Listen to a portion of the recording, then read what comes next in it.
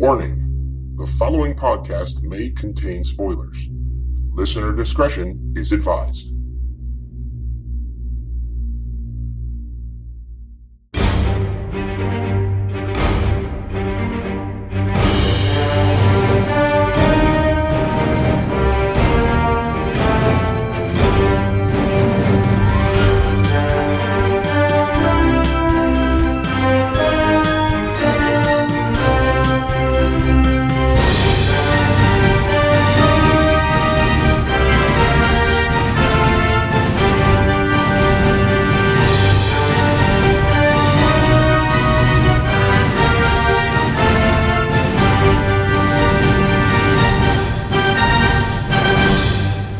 Welcome, Primers, to this issue 45 of DC Primetime.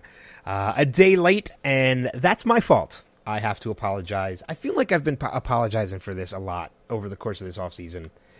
And before I go into a little explanation, obviously, I am Ben Beck from the Showcast here on the Next Level Podcast Network.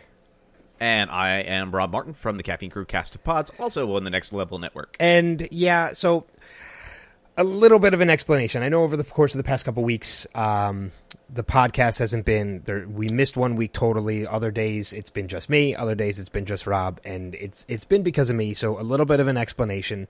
I'm not going to go into too much detail, but I did spend some time in the ER yesterday. Not myself personally, but with a family member of somebody who I care about, my girlfriend. Her family is going through a member of her family is going through some health issues, and I've been spending a lot of time with them.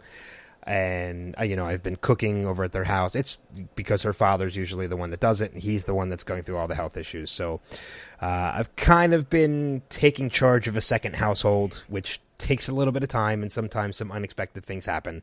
So apologies to everybody out there for, the podcast being delayed or things like that. I promise you I'm going to try my best to not let it affect, especially now that the shows are back this coming week. So we will work our best to make sure the podcast is up every Monday morning so that you guys can hear this, and one way or another we'll make this happen. And no more delays, but I just wanted to apologize to all of our listeners out there because you guys stick with us through it all, and now that the shows are coming back, we're back to business. So Indeed.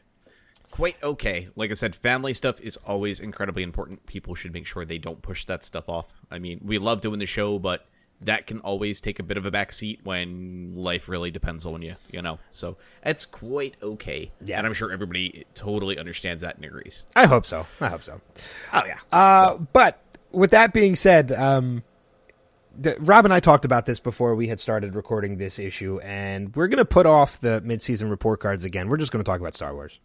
Yeah, The Last Jedi. The Last Jedi. It's not DC, we're just but gonna talk. It's okay. It's owned by Disney, which owns Marvel. So Marvel and DC, they're the same thing. Yeah, so it's quite okay.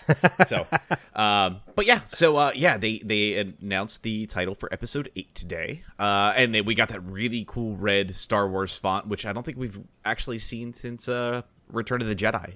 So, kind of exciting. I'm excited. Who too. do you think the Last Jedi is? I don't know, because, it's...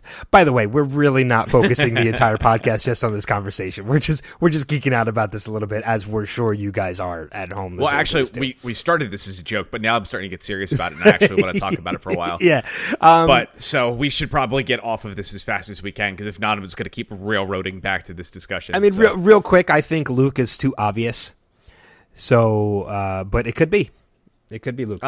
My guess it's Luke. I think they're viewing him as the last, because I don't think they're going to kill Luke in this episode. No. So, but no, we do have some business to get to. We are going to talk our mid-season report cards this week, and then more Star Wars. And then more Star Wars at the end. It'd be spoilerful. It's okay. But yeah, we're going to give our mid-season report cards. We're going to go through all 4 of the shows. Are we going to include Gotham in this as well? No. Okay, I didn't think so, because Gotham's returned already, so we'll skip the mid-season report card on Gotham, because we kind of already know where we stand with Gotham at this point anyway. Yes, we do. We do. So yeah, so we'll do the midseason report cards on the 4 shows, the other 4 key shows of the DC television universe. Those being obviously Flash, Arrow, Legends, Supergirl, Flash, Arrow, Legends of Tomorrow, and also next week the show orders get switched up a little bit as well, since Legends is moving to Tuesday. So Legends will be on after. We'll start talking Legends after Flash instead of Arrow. Yeah, it's kind of crazy to think that Supergirl came back today. Because, again, since we're recording a day late, the shows start back, like, this current week. And it's so weird because my brain's not wired back to my weekly show watching. And I'm like, oh, my God, tomorrow or late tonight, I'm going to watch Supergirl again. And I'm so excited. And then we get to watch Legends of Tomorrow's George Lucas episode tomorrow night. And I'm beyond excited. I cannot wait to watch that episode. I really can. Still one of my favorite titles for an episode ever. Raiders of the Lost Art. Yeah, I can't wait to see what they're going to do with that episode. But before we do that, let's talk Gotham a little bit. I know we've been on the fence about trying to figure out what we're going to do about Gotham. I think we are on lock, though. We have our plan. Yeah, I think we know where we're gonna go with this one. Mind if I take this? No, go for it. I was just gonna do the episode number and the synopsis real quick, and then I'll let you jump into it. We're not gonna bury this part of it. This is as far as the future of Gotham, because we've talked about it so much. So we will watch the next 2 episodes, and then it's on break for 3 months. Which is insane. It doesn't come back until April 24th, which is crazy to think, after the next 2 episodes. So we will watch the next 2 regardless. And then after that, you will not hear us talk about Gotham until it's summertime, and we do annuals, and then Gotham will get cleaned up in the annuals. Yeah, because, I mean, let's face it. Well, I mean, real quick, I'll just say this episode was, Season 3, Episode 13, titled Smile Like You Mean It, on the run from Gordon... wait, what? Hold on. Is this? Oh, wait a minute. Nope, this is tonight's episode. Sorry. I'm reading the wrong synopsis. I was going to say Smile Like You Mean It. I was like, for me, it was like roll eyes every 6 seconds, groan. And I'm like, really? Come on. I'm reading last week's. I know, it's okay. Last week's was Ghosts, Season 3, Episode 12. And all it says as a synopsis, The Return of Jerome. Which we didn't even get that in the episode. No. So that's a horrible synopsis. Already God. Off to a great start, Gotham. Thanks. So as you mentioned, I think these last 3 episodes are going to be the end of what we see, unless by some miracle these next 2 episodes blow us away. Right. And there's a chance. There is very much a chance. This did feel like a setup episode. So right off the bat, let's do this. Sidekick, hero, or legend for you? It's right in the line between sidekick and hero. It really is. I really wasn't impressed with this episode at all. Like, you come back from a Christmas break, I expected more. I really did. Even just a mid-season finale, we expected more, and you were like, they better come out swinging, and they did not do that. You know what? I still will say hero, because I wasn't like this. Actually, no, sidekick. I have to really think about that for a half a second. Yeah, sidekick. This gets a sidekick. Yeah. So, I mean, there's a number of things that could have happened in this episode that would have made it so much stronger. I mean, we talked about this, before the mid-season finale. We knew Carmine Falcone was coming back into the picture because of, the murder and because of the because of the marriage and everything. And all we got was him hiring Zsasz, who is a horrible assassin. Yeah. I mean, granted, we didn't want him to kill Jim Gordon, and we're glad he failed at it. But come on, it's Zsasz. I mean, I don't know. I kind of would have been okay if they shook up the formula even more. Something to make me tune back in next week, Yeah. Again, I mean, and the thing that really annoyed me the most about this return episode is Fox has been pushing these promos and all these articles and everything about, Jerome is coming back. When this show comes back, you're going to get Jerome, and it's going to go into all of that. And we didn't get it. We didn't get it at all. We get a glimpse of Jerome at the very end of the episode. And something tells me that we're still not going to see a lot of him this week. Like, they're going to revive him, but he's not going to become that character that we're expecting him to be until just before the season takes a break again. Yeah. One of the things I got to give the show a little credit for, though, and that was the one thing that kind of almost said, maybe this is a hero. The person that we saw running kind of the Joker cult, or the Jerome cult, let's be honest, because I don't want to say Jerome is the Joker. I refuse. I can't remember the actor's name for the life of me, but one of the things I thought was great was this was a nice nod to The Dark Knight, and that was one of Heath Ledger's Joker's goons that was out in the field that was running the cult, which I thought was a really cool, nice little tie, and I thought that deserved at least a positive mention. But I'm going to rip into the show really fast because it's on the tip of my brain. I watched it a couple nights ago, and it was funny. Even before I watched the episode, I messaged Ben this week, said, hey, is it bad that I'm putting off waiting until the last minute to watch Gotham? And I watched it at about 3 a.m, Saturday into Sunday morning. So... Yeah, and what was my response when you text me that? You're like, I wish I did that too, pretty much? Yeah, pretty much. Because I watched it early on. I think I watched it on... Tuesday night, actually it was Tuesday afternoon I watched it, and by the time we were recording this and gearing up to record this issue of the podcast, you had to remind me what happened in the episode because it was that forgettable. Yeah. One of the things I gotta say is was it me or did time feel off in this episode? Like we start the episode at Mario's funeral. And it doesn't matter who you are when there is a funeral planned. If you've ever, unfortunately experienced losing somebody close, that's not the next day. I think that's pretty much normal for most people. No, it's not. It's usually a good 4 or 5 days away, if not longer. Yeah, 3 to 5 days is the average time length. So we start off with a funeral, but then one of the first scenes we jump to after the fact is going to Selena and her mother. And they make it seem like, and I hate to say it, I feel like I'm almost carbon copying IGN statements, but after reading their review after I watched it, and I'm like, yeah, that's exactly where my brain was at. But it felt like they were talking to each other for the first time after, Selena's mother, saved them from the Court of Owls. And it was like, hey, here's the first awkward conversation. And it was just kind of like, is this out of time sync? Because there's no way I believe that they had that first awkward conversation 3 to 5 days later at all. Or even awkward little communication in between that time.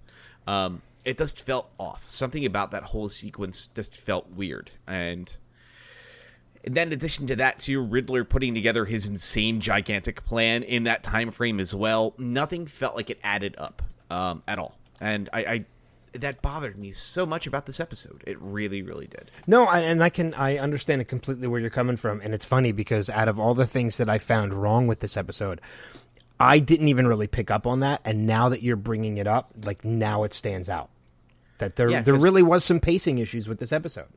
Yeah, because Penguin's got like a new kind of like aide that's like going through the motions with them. And it seems like they already have a bit of like, camaraderie between them. That didn't happen in 3 days. I'm sorry. And it's just kind of like things seem like they've been in motion in the mayor's office. All these other things have been happening.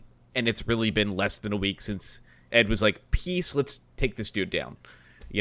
Because that's exactly what this timeline should technically be based off of how they presented this episode. Yeah.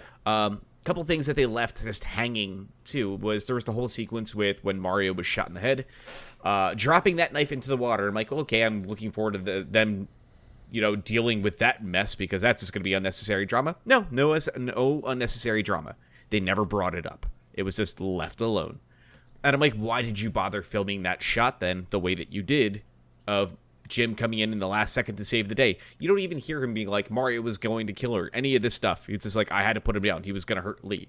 That was the most we got out of him when he had to kind of defend himself. That was it.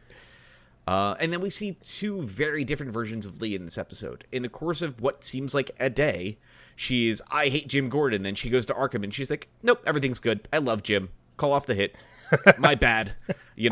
Barnes is just absolute cuckoo for Cocoa Puffs. And I realize in my grief that I was overthinking this. And it just makes Marina Baccarin to seem like an incompetent actress. And it's disappointing because she is really good in dramatic roles. Yeah. and she's great in things like Firefly and a ton of other things that we've seen her in over the years. And this show makes her seem like a moron, and it's just doing a very massive disservice to some of the cast members at this point. And this episode bothered me on so many levels. It makes me wonder if the way, and unfortunately this is something I'm not going to know until next week when we see the last episode before it goes on break again. But it almost makes me feel like the writers didn't know where to make the mid-season finale. Like they put too many they had two big things too close together, or two potential big things too close together, because we don't know how next week's episode is going to end. Before it takes it out, is next week going to feel like another mid-season finale? And I think with the Jerome character, I think it might. And I think they almost paced it wrong, and they had the mid-season finale too early. This is an episode that could have directly followed that mid-season finale, because it wasn't a superior mid-season finale, but I mean, it was good. It would have worked as a mid-season finale depending on how this episode was. But this was an episode that could have directly followed that, and we wouldn't have thought anything about it. Yeah, I mean, there's a part of me that's starting to think, though, what we got originally wasn't the mid-season, and the real mid-season finale is the one we're getting at the end of the month. That's what I mean. Like that's what I'm kind of trying to say, and you just put it a better way, is that I feel like they kind of paced it wrong as far as the airing of the episodes. Yeah. And where they were supposed to, they might have thought they might have thought they had a little bit more time when they were writing these episodes. They might have been planning episode 14 as the mid-season finale, but when they aired, it turned out it's episode 11. Like, right. This isn't working out the way it is. Hopefully, let's pull this off. Yeah, I mean, I think that's actually proven a little bit more, too, because when you read the episode synopsises, it's still using the Mad City moniker. Yeah. And usually that's not how Gotham functions. That's usually when they come back from mid-season break, it's a new moniker for the back half of the season. So I'm wondering I think that's actually probably the case. So, I mean, this show does potentially still have a future on this show if the next two episodes wow us and say, oh, that was the mid-season finale. So it's a very big possibility they said, hey, we knew we were going to be off for like 6 weeks, and then say, okay, we know we have a 3-month gap happening at this point in time, and that's the one that has to matter. And it's very possible they could do something big, because like we did get the Joker cult kind of thing that does happen here, which we got a nod to last season with Lori Petty in actually me and Ben's both favorite episodes of all of Gotham, which was This Ball of Mud and Meanness. And we saw that little concert area where Lori Petty was in a very Joker-esque makeup, kind of playing a pseudo Harley Quinn character, kind of egging Bruce on. Is like, look, if you're going to kill the dude, this is where you go. Good luck, But we kind of saw that kind of come to fruition here a little bit. We saw the effects Jerome's death had on the populace of Gotham. And it kind of mimicked what we saw of the end of last season, which was a Gotham that was not afraid to embrace the crazy. But the problem is it doesn't work when you go high drama in certain points, or bad high drama, as I think me and Ben both agree on this, and then mix it with that. It's got to be one or the other. I think the show lost a lot of what it's trying to do, and it's getting lost in its tone, which we thought they had down by the end of season 2. So I really do want to see this show succeed. But right now, it's proving that it doesn't know what it wants to be again. Yeah, no, and I can see that too. So kind of hoping that, going into the second 2 episodes, and one of the other things I'm very curious about is the last time I've ever seen a show take this long of a break was Lost. And it was due to something. It was due to the writer's strike. So I'm very curious why this show is taking this long of a break. Like, has there been anything that's come out as to why? I mean, I haven't seen anything. We haven't reported on anything. Fox didn't really bring up anything at the TCAs as far as if the show was getting renewed. Fox usually doesn't do that yet. They usually wait a little bit longer. And I'm wondering if Gotham's in trouble. I don't know what the ratings are like. I'm sure if we did a little bit of digging, we could find that out. But I have a feeling it's not doing too hot. And this might be an avenue for Fox to be able to introduce some new things. I don't think anybody expected Gotham was going to get a third season. But I'm starting to really wonder if it's going to get a fourth. And Fox is a network, and there's definitely some stuff that I love on Fox, but there's been some stuff that we've loved on Fox that has gotten canceled. Fox does have that demeanor and that reputation for canceling shows that people actually enjoy. More for cult followings, such as Firefly and things like that, and that we mentioned, Marina being a part of as well. But I wouldn't be surprised if by the end of this show is on the bubble. Yep. There's a high chance that's exactly the case. But I mean, like I said, it was cool to see them throw Paul Reubens back in. Granted, I feel like he was a bit wasted in this episode. Like they just had him say a couple random things. I did like the fact that they did make him Clayface. That was kind of a highlight. And I do like the fact that Edward seems like having a ton of fun tormenting Oswald, but it felt kind of wasted. So it was kind of disappointing to see how they played that out, and I kind of would have loved if they just said, we're going to give a hard focus here instead of trying to cram in a whole bunch of plot lines and a whole bunch of unnecessary drama. We had 4 big plot lines kind of returning us to Gotham of old, where we're going to jump around to everybody that is anything in this show, and I don't think it worked this time. Yeah, and that's something that we've actually praised the show on in the past, is that there have been times where they were good about one main focal point in the episode and some loose tie-ins to some of the other stories in the background without giving but still giving one main focus of everything. And you're right. I feel like the whole Oswald Edward story could have been the next episode where a little bit more time has passed, as you said, with the pacing. And they could have focused more on that storyline and expanded it a little bit more and pushed everything else to the background for that episode. Yeah.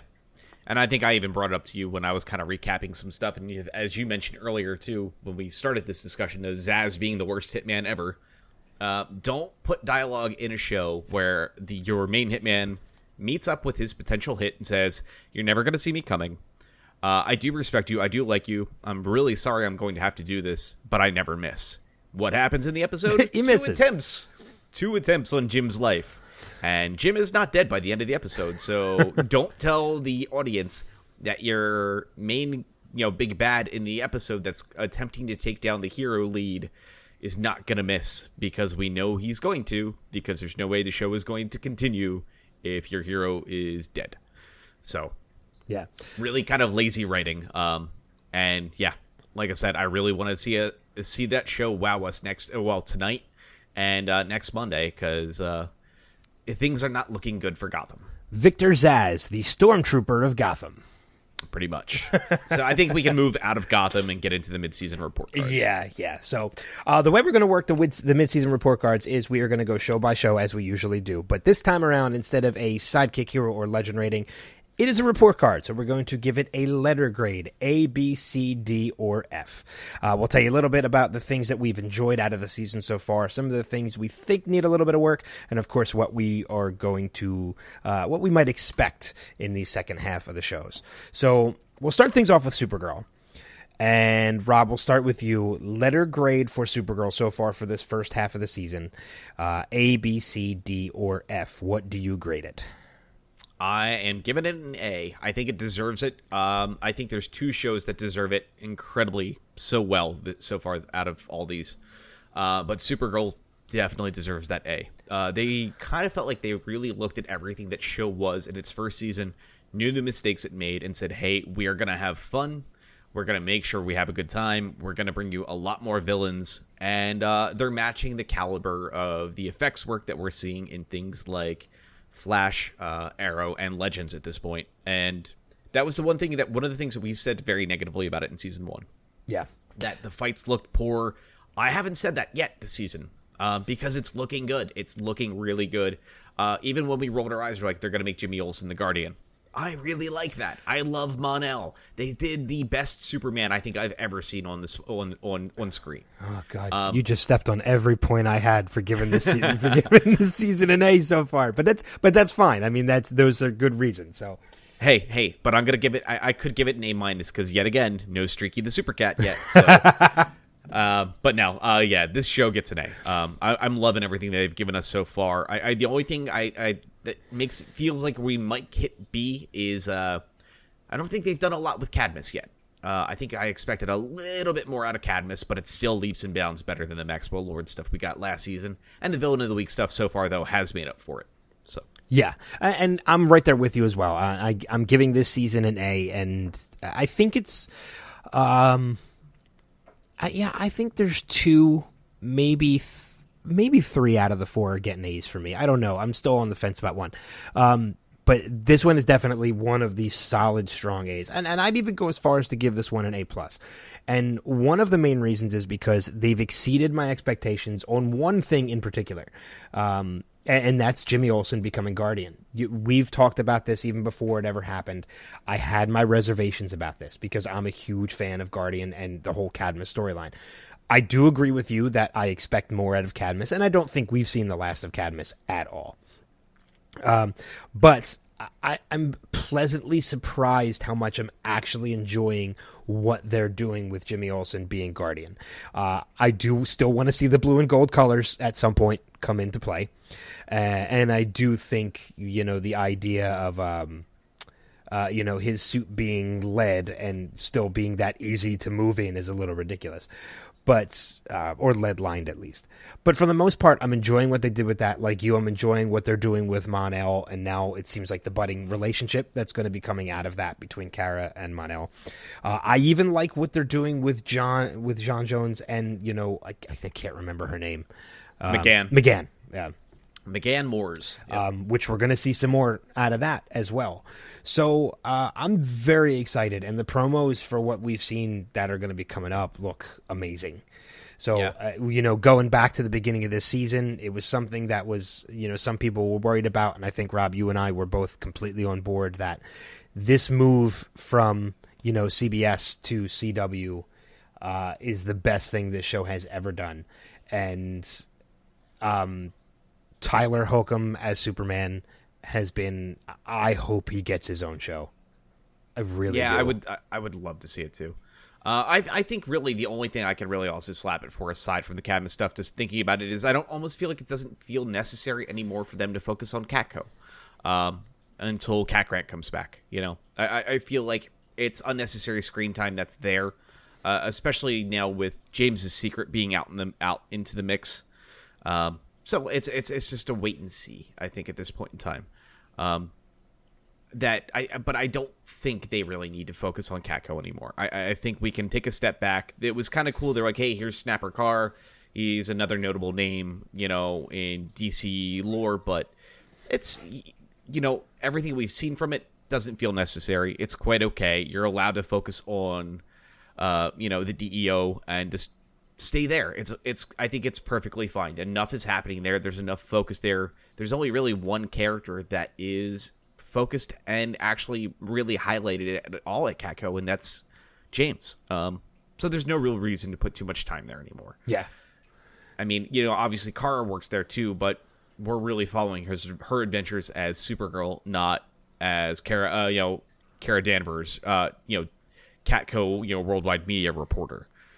So yeah, I mean, and as you mentioned too, with Jimmy being, with James being Guardian now, there really isn't a lot of call for that, because Wynn's not there anymore. Wynn's at the DEO, and James could very easily make the DEO his headquarters for Guardian until potentially down the road there is something that comes along and he does take control of Cadmus.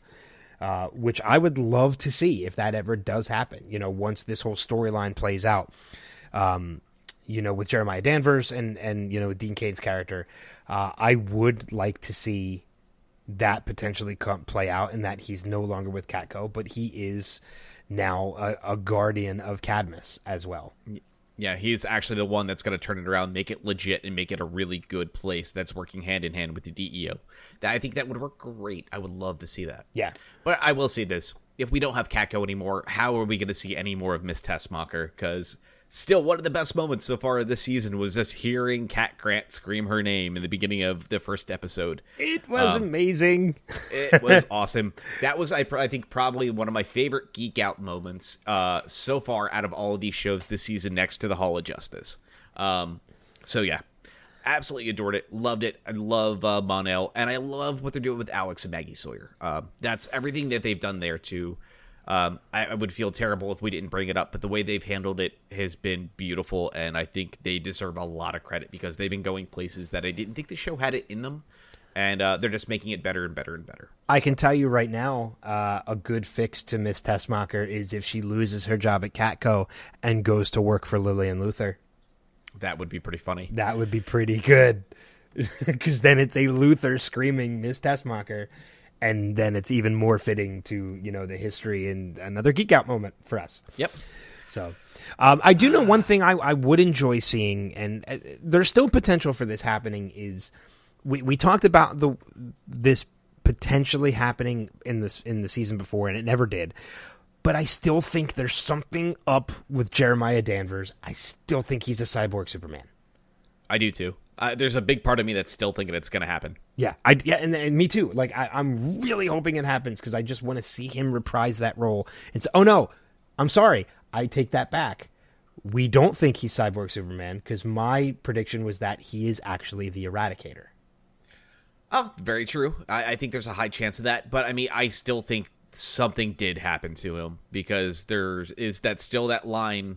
You're gonna wish you remember. You're gonna want to make sure you remember your dad the way he was, and we still don't understand that. And so I think we may have seen the last little shred of Jeremiah when he saved Kara and Mon-El in that moment, and then Cadmus is going full tilt on whatever they were doing to him after that. Yeah. But like I said, now we can kind of look at the future of the show for the rest of the season. We got some news about the musical we'll talk about in the news. But we do know we still are going to see Livewire coming back. We know we've got Parasite coming back. So yeah, there's a lot to be excited about. I have a really strong suspicion we're going to go to Warworld before the end of the season. Maybe even a lot sooner than we expect. I wouldn't be surprised if that happens in the next handful of episodes. Because we did get that tease in the mid-season finale of that spaceship coming down to Earth. That's looking at Earth 38 very clearly, and obviously Mon-El is not giving us the whole truth. So how that's going to play out, I'm very curious. And then we know they're going to be setting up a relationship with John Jones and McGann Moores. So I think there's going to be a lot of awesome stuff still to come, and I'm pretty damn sure before the end of it, we're going to see Tyler Hoechlin reprise the role of Clark Kent one more time. I really do hope so. But I mean, I'm more excited for that. This, as we're talking right now, as we're actually recording this, the episode is airing, and I'm excited that we're kicking off the season with a Kevin Smith directed episode. Yeah, because he has proven that he knows what he's doing when it comes to these DC shows, and I just can't wait to see what this is going to be. Yeah, I'm right there with you. So, any potential people from Superman lore or Supergirl lore who we haven't seen yet, who we think might potentially fit into this season? I kind of hope they go to the National City Wharf at some point in time, and we see Bibbo. I think that would be kind of cool. I didn't even think about Bibbo. I mean, obviously, he'd probably be in Metropolis, but I think it would be kind of cool that if he happened to be around National City, I think it would be kind of neat. It would be a nice little touch. I think, honestly, I really want to see Mongol. I really want to see Mongol. Okay. So. All right. I mean, and then there is something that you mentioned that we'll talk about more in the news, too, that I'm really looking forward to as well. Mm-hmm. So when we see that character pop up, oh, God, I hope that character is casted who we think it is. It's not. The casting has happened. Ah, damn it. But we'll get into it in the news. Yeah, exactly. So, anything else, or should we move on to The Flash? Let's head over to The Flash. All right. So, starting off with our grade for this one, A, B, C, D, or F. Do you want me to start this one? Yeah, please. I'm going A. And it's going to be an A minus, but it's still an A. Because I'm very pleased with what they're doing. I like the fact that I do wish we got a little bit more out of Flashpoint. Flashpoint seemed to wrap up a little too quickly for my taste, but I'm still happy with what they did to it. I'm happy that there's lingering effects that are causing things, that are definitely driving the story forward. We're seeing some shakeups with Barry and Cisco. We're seeing, Jay Garrick come into the mix because this is now learning lessons for Barry. And, and I've liked what we've seen so far. I was a little disappointed for a while, in the whole, God, my mind has gone blank. Good Lord. Alchemy. Thank you. In the Alchemy storyline, I thought that the way it wrapped up was a little too predictable. But that being said, even though it was predictable in who Alchemy was, I still liked the way they did it. It was handled very well. And I like the fact that the team is potentially getting a new team member out of this, too. So. Yeah. I think I'm going to share with you on that A-. I think that's exactly right where this hits. I think only one show is getting an A+ from me, and it's really not hard to figure out which one that's going to be. But, A- for me, definitely as well. I think right off the bat, it's crazy to think we're only going into, episode 10? 11? Yeah, episode 10. 10. So we're not even halfway through the actual season. The mid-season breaks happened really early this season. And if you think about what they have managed to do in those 10 episodes, man, they set up a lot, and they did a lot in a really short period of time, because you're almost forgetting, with the exception of Supergirl, every one of these shows basically lost an episode due to the crossover, where they couldn't solely focus on just their show. I mean, granted, it did move some great things forward, especially in The Flash. But if you think about it, the first two episodes being Flashpoint, well, the first episode being Flashpoint, and then the direct ramifications of Flashpoint in the second episode. We saw what happened to Caitlin becoming Killer Frost. That played out in actually a really great way. We were introduced to Savitar. We were introduced to Dr. Alchemy, who we've already had that dealt with and addressed. So there's still so much to happen. Oh my God. I mean, we still know that, Cisco's getting his actual costume this season. We met a new Harrison Wells. They've done an incredibly large amount of things already in such a short period of time, and gave us one of the coolest crossovers I've ever seen anywhere. Amazing. Yeah. So, I mean, even where you think they may have misstepped a little bit, and I think everybody kind of agrees that the Alchemy stuff, I'm right there with you, Ben. And the Savitar stuff is not playing out, the best, but the fact that they kind of wrapped up Savitar somewhat already, for at least the time being, makes me really curious on what's to come for this show the rest of the season, because we still have 13 episodes still to go. Yeah, and we've got a lot of show. Yeah, and even as you had mentioned too, in just 10 episodes, they've set up a lot for what the remainder of this season is going to be. And you think about that in those 10 episodes, take out one for Invasion, you're down to 9.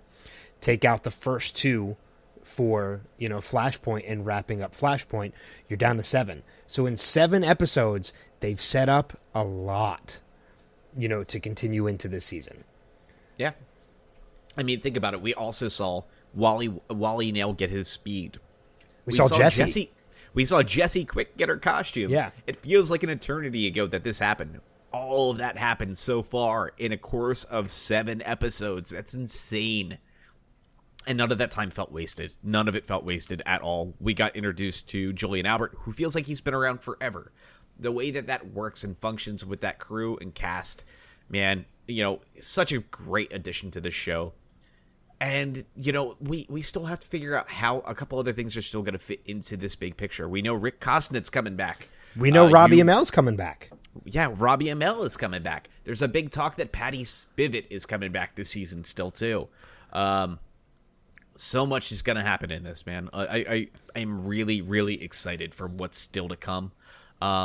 Because, again, we could still, have the wool pulled over our eyes, and Savitar isn't the big bad. There still could be somebody else behind all of this pulling the strings that we haven't even thought about yet. Yeah. We've had some great fan theories out there that we'll get into a little bit later. I mean, on who Savitar really is. Is it actually traditional Savitar from the comics? I've read an amazing theory online that somebody said it's abracadabra. And I'm like, and they said, this is how it ties together. I'm like, that is genius. There's been so many great ideas that people are having, and it feels like any one of those ideas is fully credible and works in this world. Now we get to see them mess around with time travel because they're now taking knowledge of the future and figuring out how to change it. So it makes you wonder, are they going to make a small alteration and hop to the future at different points? So I'm really curious if that's now going to be the MO for the show for the rest of the season. Is going back and be like, wow, this changed dramatically. Iris still died, but now other things are happening, and we're now looking at this complete alternate timeline where characters we never thought we'd see are going to be around because of it. So yes, so much is completely out there and has so much potential now in this show. And we know we still have, Gorilla Grodd, and, Solivar is going to be in the mix at some point. We have a musical crossover. And I'll not bury the lead on this. We have a musical episode, so not crossover. So lots and stuff is still going to happen, and I'm really excited to see what they do and what direction they're going to go with this. But I think it's going to be fantastic. So wait, are we getting a musical crossover and a musical episode? I thought they were one and the same. They are one in the same. Okay. One episode, buddy. No crossover. The crossover is Supergirl is coming over to the Flash with some of her cast members. Okay, and that's so it. they're coming over to the Flash, and it's just one episode dealing with... Okay. Not a two-parter. They did say they're treating it the same way Invasion was with...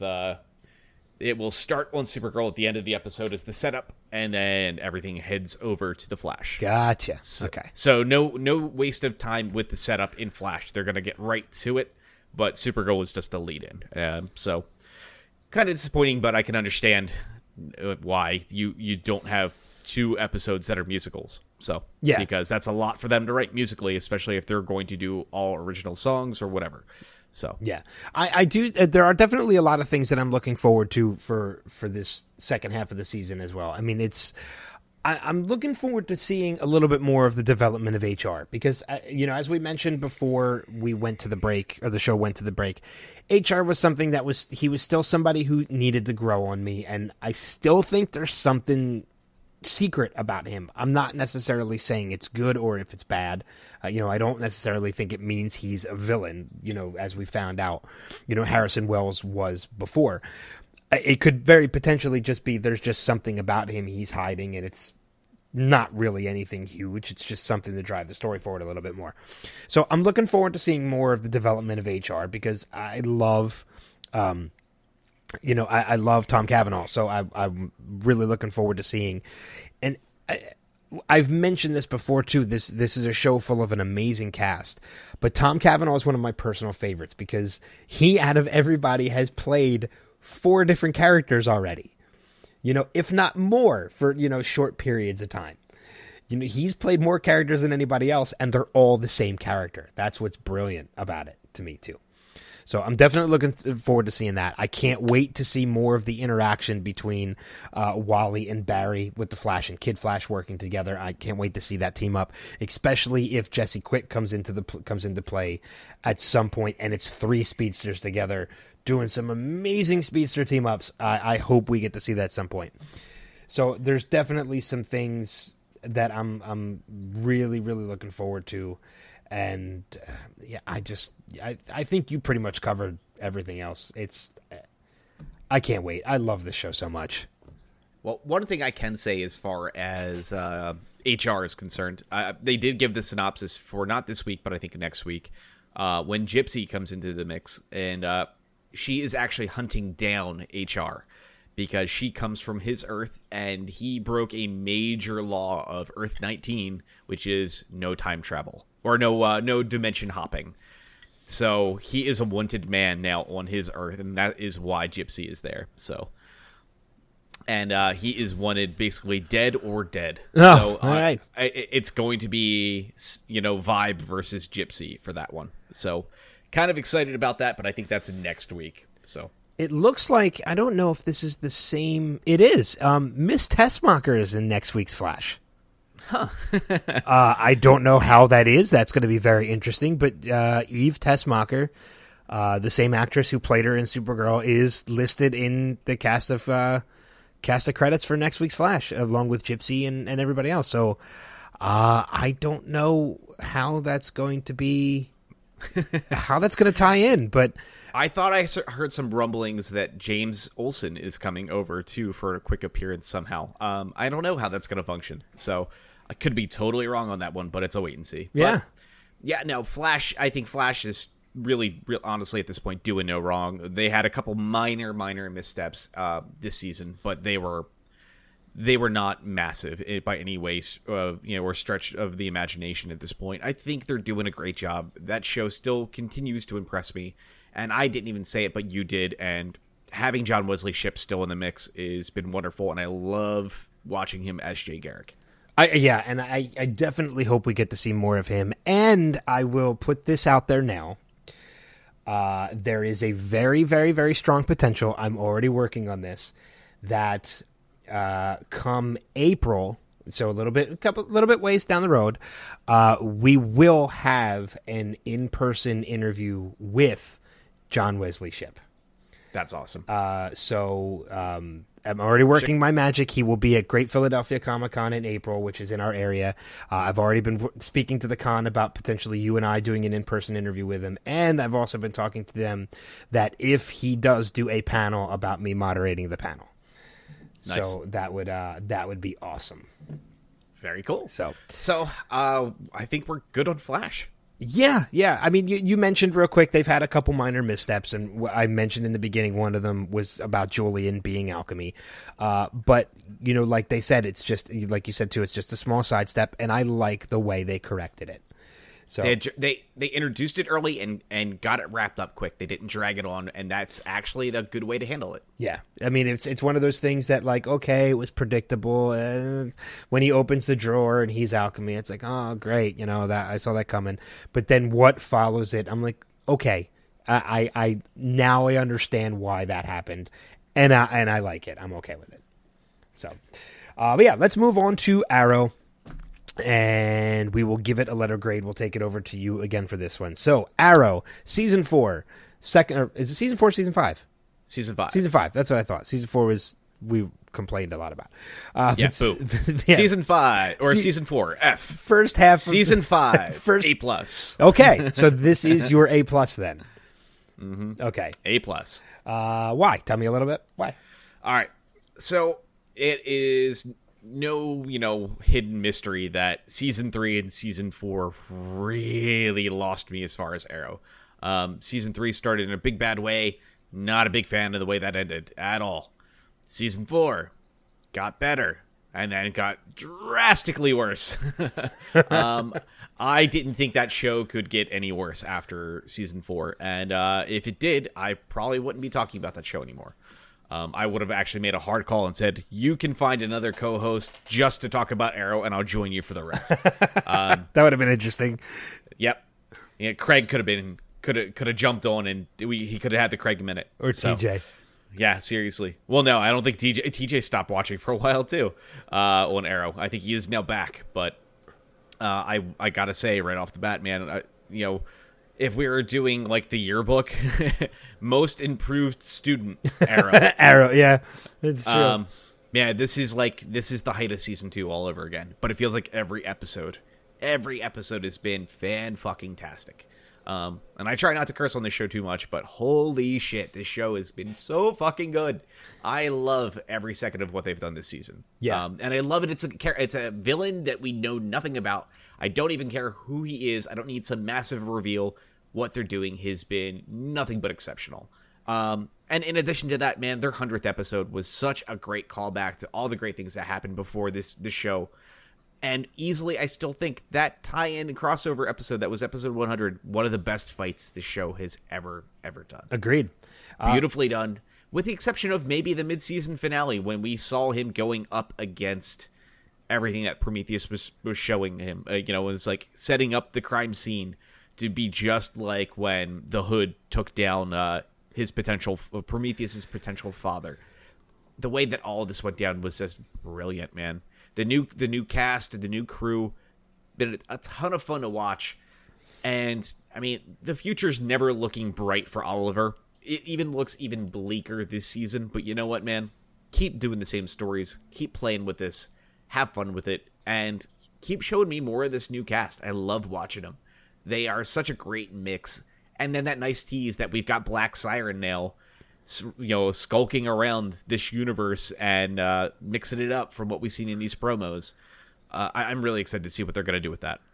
Yeah, I mean, I give this season is an A+ as well, and it's one of those things that you joke about the yearbook thing, but you're absolutely right. I mean, if you were to give this one of those traits, Arrow gets most improved. I mean, it is night and day, season 4 and season 5. And the weird thing about it is too, like, I remember when I moderated the panel in Atlanta and I was talking to the cast of Arrow, Paul Blackthorne and Katie Cassidy, David Ramsey, and all them on stage. I spoke to a couple people in the audience because I did praise how good I thought this season was compared to past, and I got a couple groans from people afterwards who they said they kind of groaned at me saying how good season 5 was because they don't agree with that, and I don't know how that's possible. I think these are the kind of people that fall into the whole pigeonhole of they watch the show strictly for aulicity, and now they're not getting it anymore, so now they're not happy. Well, as Steven himself has said, you don't always get what you want. As a viewer of the show and as a fan of the material, this season has been fantastic, and it's even like you mentioned about Prometheus. We don't need a big reveal. Hell, I would even go as far as to say, I don't care if we ever find out who it is, because they're doing so well with building this. Like, this could be somebody, like, when he's finished and they wrap up this story, if it's still a mystery who Prometheus ever was, I would love that. Like, I don't know how you feel about that. Actually, that would be kind of cool. It's kind of becomes Ollie's white whale. Yeah. Like, never knows it, kind of haunts him a little bit. It almost becomes almost like the whole, I compare it to Sherlock Holmes and, Moriarty and, the final fall over the falls is that you never know whether or not Moriarty is still alive or not. And this could be one of those things that, Prometheus is somebody who's built up as an ultimate nemesis of Oliver because he knows all about his past, he knows everything about him, and he's even formed his weapons from previous weapons Oliver has used. Prometheus, in a sense, is Oliver's Moriarty. Yeah, he's like I said, and everybody always jokes that, especially when the show started, that this is the CW's Batman. That's kind of his Joker almost. He is so ingrained inside Ollie's head at this point. And I love watching that. It's working so incredibly well. Yeah, so I mean, if they did something wrapping up and it's, to the point where I almost called him Moriarty now. Prometheus is taken off a cliff or, whatever, and it's left to complete mystery as to whether he's alive or dead, or even if he is dead and his identity is still a complete mystery. I would love that still hanging over Oliver's head a little bit. Like you said, It's his white whale. Yeah, it would work for me. I think whatever they do with it, they could be like, hey, it was Malcolm Merlin. I'm sure that's fine. Whatever. I don't care if that's where they go. I don't think there's anything that could lessen it. I really don't care at this point. I just want to watch this story play out. What? Doesn't matter how it ends, really, I think, in my mind. But I'm really happy as long as they keep up the same pace. What? And they make him that incredibly intelligent. What if it's another Earth's Oliver? That could be pretty cool. Ollie versus Ollie? That could be interesting. That would definitely be interesting. It's the Earth 2 Oliver Queen. Oh my god, that would be fucking awesome to think of it. Because everybody said he died on the Queen's Gambit. Yep. That would be really awesome if that's not what happened. Oh god, damn it, why'd you say that? Now I'm going to be thinking about that for the next couple of days. I just thought of it now, and I'm like, holy shit, that would be amazing. Oh, that'd be cool That as fuck. would certainly be awesome. So, but yeah, I mean, there's definitely this show. I didn't expect after season 4 for me to enjoy Arrow as much as I am this season. And it's really blown me away how much I have been. We've gotten some great episodes directed by James Bamford, who used to be the stunt coordinator. We've seen, some amazing fights come out of the season, both in the 100th episode and earlier on with Prometheus. And I really can't wait to see where they're going to go with this. And this season has blown me away. Yeah, I think honestly at this point in time, I'm really excited. I know not this episode, not Wednesday night, but next week we'll see Paul Blackthorne's character. We'll see Lance coming out of rehab, so he'll be back in the mix. It sounds like we're just getting Katie Cassidy, this week. But I'm sure she's going to make quite a few other appearances. I know people have already spotted her in Vancouver just last week, which means she's obviously filming something. More than likely, my guess is Legends of Tomorrow, but I have a feeling she's going to be a big proponent either later this season and in season 6. Well, next week we're also getting Talia al Ghul coming into the mix too. So that's going to be fun. Mm-hmm. So yeah, I'm really excited to see what they're going to do with everything. And I have no idea where they're going to go. And you know what? I'm totally fine with that. Me too. It doesn't bother me at all. Keep it coming. Just keep it coming. Yeah. I'm just really excited to see this show play out. And out of all these shows, as much as I'm so excited for all these little things and Legends of Tomorrow and all episode this week, I'm so excited to see whatever the hell they do in Arrow. That is that big, huge X factor for me that just give me more Arrow. I am so pumped for that. I never thought I'd say that ever again, but give me more Arrow. I'm right there with you, man. They did some course correcting into this season, and it's worked, man. It's paid off because it's made me. I was never not a fan, but it has made me a huge fan again. And one of the things we didn't even bring up, man, the flashbacks are fucking fun. Yeah, they're like it's they do seem a little disconnected here and there every once in a while, but you know what? It's actually been an engaging story. And Dolph Lundgren has just been such a good bad guy. I love him in that role. Well, not only that, but one of the things that we're getting out of the flashbacks this season that I don't think we've gotten any out of any other is that there are elements of actual humor in the flashbacks this time around. With interactions between him and some of the other Russians. And I think that adds to the enjoyment of these flashbacks.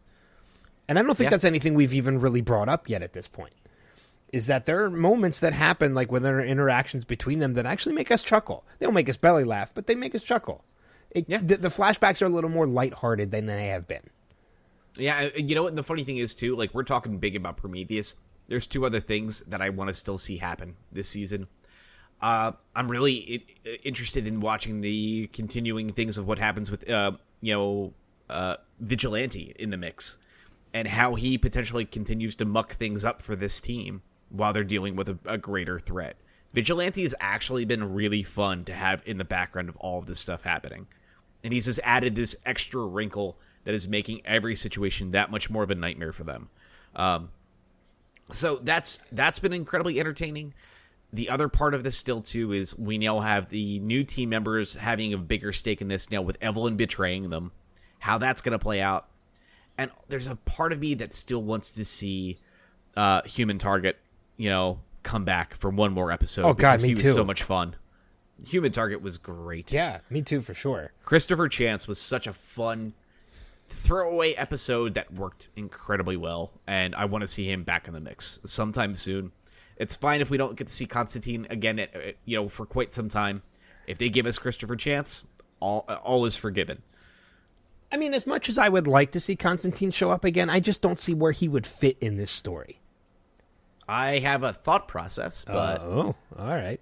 So, I'll do this really quick, because then we'll move into Legends, but... my thought process right now is because we kind of do a little bit of theorizing when we're talking about these report cards, but as we all know at this point, Black Siren is indeed the Laurel Lance that we are going to be dealing with. But what if there is a way for next season for the original Laurel from Earth 1, her spirit to inhabit Black Siren and take over? So, and having Constantine maybe be the one to do that could be kind of interesting. That would be interesting. I never even thought about that. So that's an idea, but at the same time, though, too, you know what? I think it would be kind of cool just to see, Black Siren go through like a redemption story. A good redemption angle, and then something actually legitimately starting between her and Ollie. I think that would work just as well. Yeah, I think that would work as well, too. But, I mean, again, so much potential for this season, and we're both on board with how excited we are for this season and how pleasantly surprised we are at how much we're enjoying it. Like you said, if you would have told me, at the end of season 4 when we're doing mid-season report cards for season 5, we were giving it an A+, I would have told you were out of your mind after that last season. But we're both on board for A+, man, and it's been good so far. So yeah. Let's move on then to the final show, Legends of Tomorrow, Season 2. We'll give it our letter grade of A, B, C, D, or F. And I'll start this one off. And I'm giving it a B. It's a solid B+. I still think there's a lot of potential for where this show goes. And I still do highly enjoy it. But I think a lot of it was build up to Invasion, to be honest with you. I think it was a lot of filler stories leading up to Invasion, which were still a lot of fun. But I think now into this second half, we're going to see the return of Rip Hunter. And I think now's where this show is going to hit the road running. And I think we're going to see a lot more excitement. I think we're going to see a lot more story-driven episodes, more episodes tied together into a continuing storyline. And I'm definitely super excited. Just Raiders of the Lost Art. Haven't even seen the episode yet. The premise is brilliant. And that alone makes me excited for this season. Yeah. So for the remainder of this season. But what about you with the letter grade with this one? I'm going to go probably A-, I think, for this one for me. So you're straight A's today. Yeah, I'm actually straight A's. I mean, if we were talking Gotham, that wouldn't be the case. Oh, but, yeah. But no, I'm going to go A- just because I think there's no real dead weight this season. Everything that they've done so far has been really fun, and I don't think they've even shown their hand yet. I think if you're okay, yeah, maybe the plot lines haven't been super in depth and deep, but if you're tuning into the show just to have fun, man, this show succeeds every episode. Hands down, every episode. There's something that you're either constantly laughing your ass off, having a wow moment. I mean, we saw the JSA, and we know they're not done yet. I mean, there's more yet to come. And the new cast members, man, they are such great additions. Amaya and Nate have been awesome to have in this cast. And even not having, Rip around has been fine. It doesn't feel like we're missing anything major because the new cast is working so well. Yeah, I mean, and that was one of the things that I said too, and earlier on, is that this show has built itself up to show that, yes, Rip is the one that pulled them together, but they stand without him. They can do well without him. And I'm changing my grade. Real quick to an A-, and it's only because I just remembered something that I don't know why I didn't incorporate into my grade before. This show is giving us something that I can't wait to see what the future potential of this is, because they're not even close to putting it all together yet. We're getting the Legion of Doom. It's a different version of the Legion of Doom that we know, but still, we're getting the Legion of Doom. We've got the Hall of Justice and the Legion of Doom. And it's amazing. And Captain Cold is still yet to return, and everybody said it's happening very soon, so it's not far off. It's another probably episode or 2 away. And you know what, though? For every episode that still has distance, man, we get Ray and Nate together being big brother, little brother, and it's so fucking funny. I love watching the two of them play off of each other. They work so well, and Mick has been such a great character in the mix of all of this. He's been such a great wild card in X Factor, and the fact that they're building him and Amaya up is working really well. If you told me that was going to happen at the start of all this, would have never believed you at all. But it's been exceptional. Sarah's been such a great captain in the absence of Rip, and man, Jefferson and Dr. Stein have just been... They've been the heart of all of this for so long, and it's showing and it's working. And when you put them all together, you just get a really fun experience. I mean, it may not be flawless, because none of these shows really are. But, I mean, and I know a lot of people out there still say this is the show that's on the lowest end of the totem pole.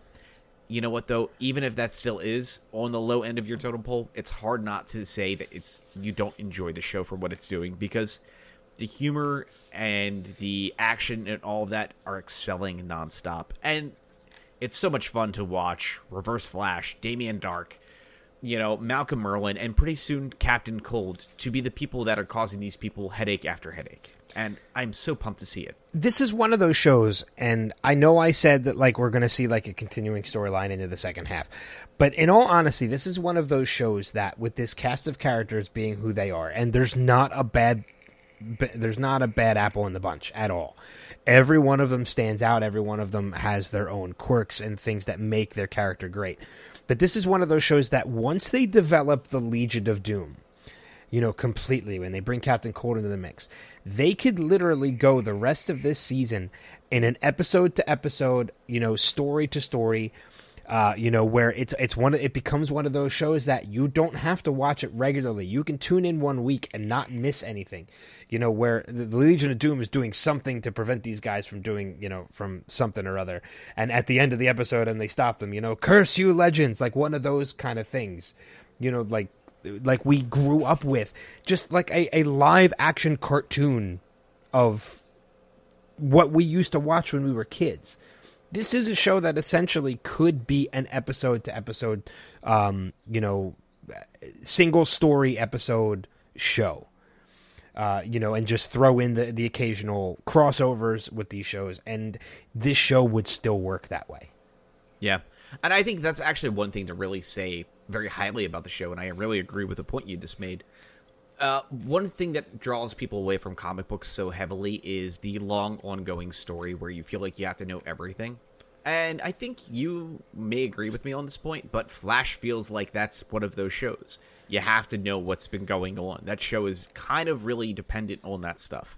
Like, why is this person here? Who is this? Why is this person? Why are they talking about 6 different Earths? Yeah, Arrow is built up on the past. Supergirl is even getting that way. Legends is not. Legends is a traditional one-issue comic where you can read it, enjoy it, and yeah, they may mention things, but you don't feel lost. Yeah, no, I agree with that completely.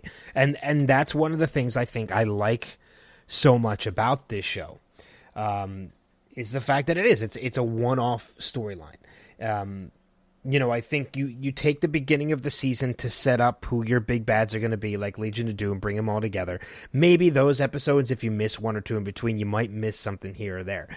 But once everything is set up, once Rip is back in the mix, once the Legion of Doom is put back together, you could complete the rest of this season as you mentioned, one-issue comic books, one story per issue comic books. And, it literally is, as I said, like a cartoon brought to life. And episode to episode to episode. If you miss a week, you that's fine. You can go back and watch it later, and you don't have to worry about missing anything. Yeah, I mean, we know there's going to be a big story in the mix here. They already brought up the whole idea of the Spear of Destiny that the Legion of Doom is after, and that's going to be fun to watch. But I still think those are almost going to feel like little stingers at the end of the next couple episodes still before we get really in-depth to it. Feels like it's a comic book that's getting its partial run of the year, and then says at the end of the year, the last 4 issues are the big crossovers, big storyline that's going to be all super tied together. But everything else up to there, I think you can turn on the show, be able to enjoy the characters, like, hey, that was actually really funny dialogue. Not even know who these people are and be like, this is fun. And if you can just walk away from it and say, this is fun, and not need something, beyond all else, then you can enjoy this show on a really high level. And I think that's the way I've been viewing it since the start of it. I'm like, I'm getting a big crossover show with all these heroes and villains. Cool. That's all I ever wanted it to be, was fun. And the first season lost that idea. This season totally fixed that. Yeah, agreed. I mean, it's even with the the new cast of characters that have been brought in, it's still just it's like you said. I mean, the key word for this show is fun. Mm-hmm. And that's what it is, and that's what these shows should always be. We're fully invested in the other shows that are story driven and such, and we've been watching them from the beginning. So now we're to a point where we don't mind that they're story driven, but this show, and I think that might be one of the reasons why people think this show falls at the bottom of the totem pole, which isn't a detriment to the show at all. It just means it's a different kind of vibe, and that's not what they're used to when it comes to these shows. They're used to the story driven show. Yeah, it's the DC popcorn flick, basically. Yeah. It's the concept, hey, you know what? Regardless, anytime you finish watching an episode, you'll probably go through a mixed bag of emotions at times, but you'll always probably end up like, that was great. That was just super fun and super silly. And I mean, honestly, all you have to do is go back to watch the first episode of this season and just watch the first 5 minutes when you have the Three Musketeers kind of moment where everything is just going completely wrong. And it was this great reintroduction to the show, and it captured what the rest of the season has been so far in that quick 5-10 minute opening. And it was perfect. Yep. Yeah, agreed. What kind of things do you think you'd like to see come into the second half of the season? I want to go back to Star City 2046 before this season is out. I would love to see Connor Hawke team up with the Legends at this point. I think that is one of the biggest things on my wish list. And then I want to see them go to 2056, and I want to see Bart Allen or Old Man Barry. Give me one of the two. Yeah. But I think we're still gonna. I think we're gonna see Connor, and I do think we're gonna see that Barry Allen in the future, because I don't think that prophecy had anything to do with Invasion. I think there's something really big brewing on the future that just hasn't happened yet. Yeah. And I think that's where it's going. I'm the same way. I think I don't think it really has anything to do with Invasion. And I would love to see. I didn't even really think about 2046, and I would definitely like to see Connor Hawke again as well. But yeah, I think the Old Man Barry is something I would like to see, and Bart Allen would be amazing. Mm-hmm. So I just think by the time we hit season 3, I think the Legends need a speedster. I think it's time. And if they're going to continually shake up the formula of who's in the mix, I think if any characters are going away at the end of the season, I think it might be Mick and it might be Amaya. I could see Mick saying, you know what, my best friend's dead. I'm going to go back to, the 40s and maybe the Heatwave is now a member of the JSA. And him and Amaya stay together, and that's how it's going to work. And now we got 2 seats open on the Wave Rider again, and maybe it's Connor Hawke and Bart Allen next season. Because that would be a great way to shake it up for season 3. Well, we had even mentioned before, too, about the possibility that, that Mick could be the father of the Vixen that we knew from Arrow. Yeah. That because could of be him, fantastic. Because of him interacting with Amaya. So it's, the potential father of Vixen from Arrow could be one of the Legends. Mm-hmm. So, and I think there's still potential to that. I think they actually would be grandfather, because I think they did say this is the. Oh yeah, it is. It's the grandmother of Vixen. So. Yeah. But either or, you know what, man? Whatever they seem like they want to do it up. It feels like just like Arrow. Just keep having fun. I think all 4 of these shows they've just excelled this start of this season, and all these shows are 10 episodes in. Some of these shows are only 9 episodes in.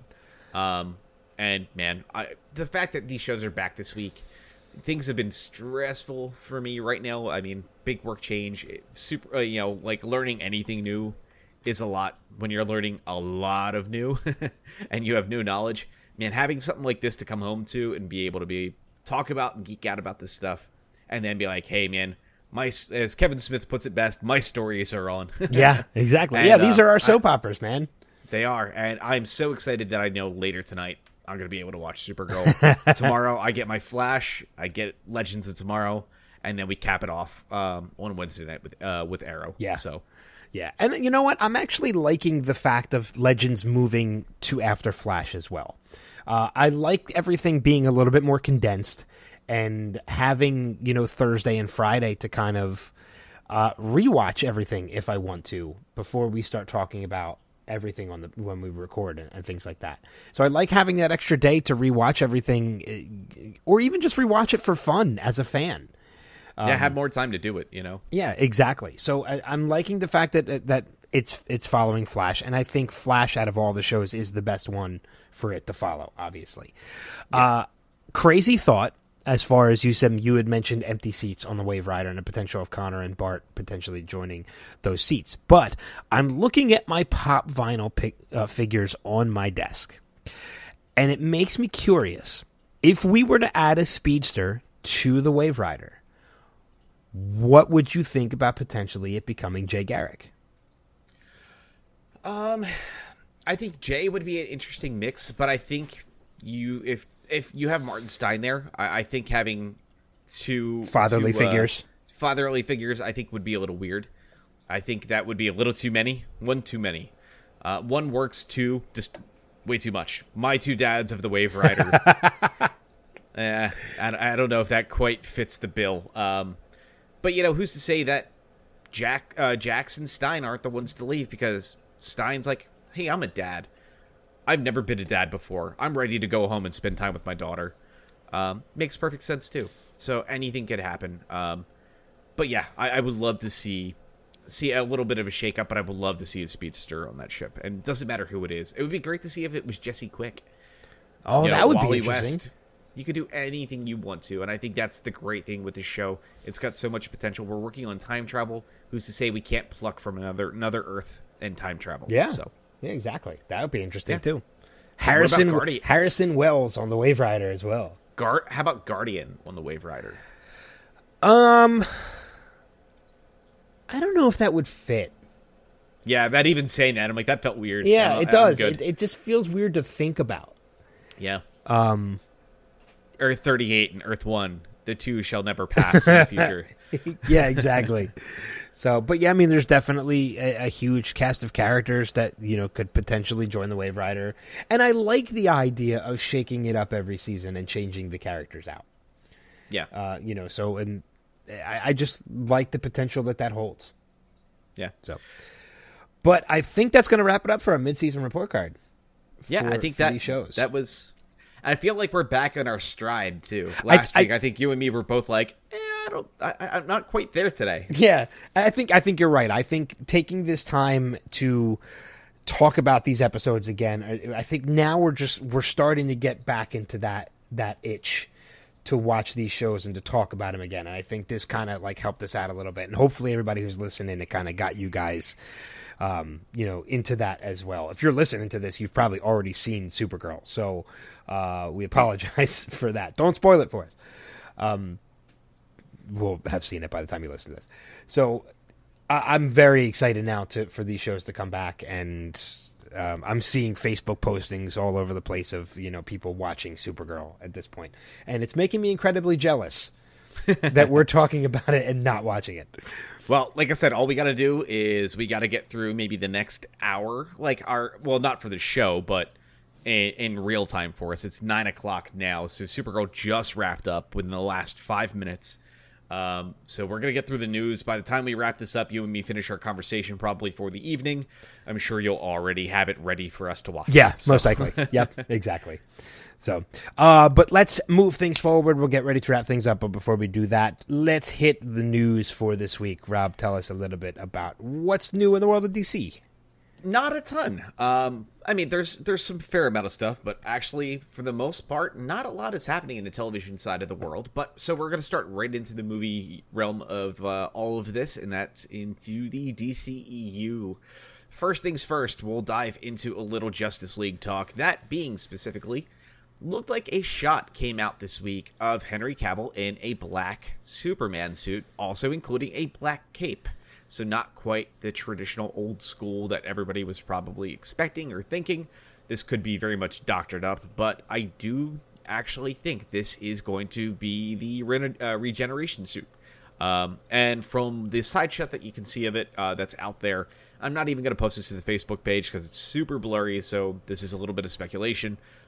It looks really good. Everything about this actually looks fantastic, and it's got me even more hopeful, I think, that I am currently. Still, it's not saying optimistic, but hopeful. But right now, yeah, it's looking good. There's also another really great couple shots that is from Preview Magazine showing off Batman, Flash, Cyborg, and Wonder Woman all joined up. So another good picture of that. And everybody in that cast is looking fantastic. The suits look so good. And I really hope this movie knocks it out of the park, because I think it's time. I hope so, but again, I've been misled by trailers before.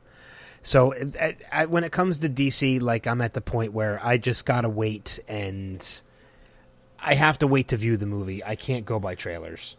I'm going in with every one of these now, low expectations, and hopefully coming out happy, because, that's how it worked for Suicide Squad for me, and I'm perfectly good with that. So next up on the docket is let's talk a little bit about Dwayne "The Rock" Johnson, because we talked about him last week, but within that time, man, things changed really fast in the course of a couple days. So no longer is Dwayne Johnson attached to the Shazam film at all. There has been a lot of conflicting reports out there, but he is not going to be in the movie, it seems like, at all. And instead of being there as the villain, as many people expected, going up against Captain Marvel, he is getting his own solo outing. And it sounds like this is going to be in conjunction with Warner Brothers and New Line Cinema. And it sounds like we may not even have to wait that long for that film to come out, because there is nobody attached to directing that film or writing that quite yet. But it did sound like we might even see him as early as making an appearance in Aquaman. So, kind of curious to see how that plays out. But it sounds like we could be seeing him in the James Wan film starring Jason Momoa. So, wait and see. But, man, can you imagine if Aquaman and The Rock, Jason Momoa and The Rock go toe-to-toe? That's like the kind of fight that you don't even want to be in the same town. Yeah, kind of. Because you'd just be, like... You'd be injured by shockwaves. Yeah. So it's a big wait and see. I know that is still massive rumors at this point in time. But, The Rock is the one that did say, hey, we know he met with DC Entertainment last week. They wanted to shake things up. Obviously, this guy is just a massive Hollywood star. Making him just a villain does seem kind of silly. So the fact that they're saying, boom, Black Adam film, I'm curious to see how that's going to function, especially with him not attached to Shazam. But especially how he would fit into the mix if they did indeed have him included in Aquaman. But all in all, lots to be excited about. Very curious to see what they're going to do with him. But I am really happy to have Dwayne Johnson part of the DCEU family. Dude, I'm a huge Dwayne Johnson fan, so I'm stoked about that. As I even said last week, man, since the rundown, absolutely, just him being in films, do it up. Yep. But we did get a little bit more on, at least as far as Shazam is, and that is going to be specifically the writer of this. And the writer of this is going to be Henry Gayden, and he is very well known for Earth to Echo. And he worked as an assistant on... that's kind of sad to see. He was an assistant on Spider-Man 3. So he doesn't have a lot going for him right now, but... I like how they put it, Earth to Echo, which had fairly average critical reception. Just like most of the DC films. Fairly average. So, So, we're going to move on and out of that as fast as we can, because that's I don't know what to think about that one. But as far as heading back into some more stuff with the DC Extended Universe, Jared Leto hit up Instagram this week, and 2 back-to-back shots, one of them being a cover of The Killing Joke, the Alan Moore Killing Joke shot that everybody knows very, very well, and then a Gucci ring box with a tooth attached to it, and with what looks like a crown on top of the actual tooth itself, and being a literal crown, and then a little bit additional bling, but that ring box being a very, very plush purple. So it looks like we are seeing a little nod to a return of his Joker probably soon. I wouldn't be surprised if we see him pop up potentially in Justice League, even if it's for a quick moment. But I wouldn't be surprised if that did indeed happen. If not, I guarantee we'll probably get at least some form of mention of him in Gotham City Sirens. Speaking of Joker, though, we did get a little bit of a heartfelt note from David Ayer this week. Yeah, I found this very interesting. And you know what? I'm just going to go ahead and read his whole note, because there's a lot here. But I actually really kind of liked what he had to say here. He's like, thank you so much. I know it's a controversial film. I really tried to make something different with a look and a voice of its own. I took inspiration from the insanity of the original comics. Making a movie is a journey, not a straight line. I learned so incredibly much. People want what they want, and everybody has a personal vision of how each character should look, walk, and talk. If you set out to make a mass appeal movie, it's easy to end up with a very vanilla product. But I went for it, and I know Suicide Squad has its flaws. Hell, the world knows it. Nothing hurts more than pick up a newspaper and see a couple of years of your blood, sweat, and tears ripped to shreds. The hate game is very strong out there. The movie was wildly successful commercially, and the world got introduced to some very cool characters in the DC universe. And that success is due to the exactly to the wonder and power of DC, of its characters. Would I do things differently? Yep, for sure. I wish I had a time machine. I'd make the Joker the main villain and engineer a more grounded story. I have to take the good and the bad and learn from it. I love making movies, and I love DC. I'm a high school dropout and used to paint houses for a living. I'm lucky to have the job I have. I have to give the characters the stories and the plots they deserve next time. Real talk. And no, there isn't a secret edit of the film with a bunch of Joker scenes hidden in a salt mine somewhere. So, yeah, I think the fact that he is indeed coming back to do Gotham City Sirens, and him saying these things, I think he knew what he wanted to do. And I think when you looked at when they unveiled those characters, some of them looked very traditional, some of them not at all. There was a lot of hate from the way the Joker looked. I know a lot of people were really pissed about that, and that, I think, really showed right from what Ayer was saying. He's like, I wanted to do my version and my take. Then he realized, nope, I guess you can't do that. And I think he's going to still have his own spin on things, his own take on things when we hit Gotham City Sirens, but I have a feeling it's going to be a little bit more traditional DC than Suicide Squad was. Yeah, I can see that. Yeah. The only thing I kind of disagree with in that, and again, that note is total opinion of himself. He says that he would have made the Joker, a storyline more centralized around the Joker, and I don't know, I kind of disagree with that. I actually enjoyed what they did with Suicide Squad. I did too. And you know what? You and me may be in a minority on that. I've watched that movie like 4 or 5 times since it's come out. So have I. And you know what? Every time I watch it, man, fun popcorn movie. Yeah. It's just a fun popcorn movie.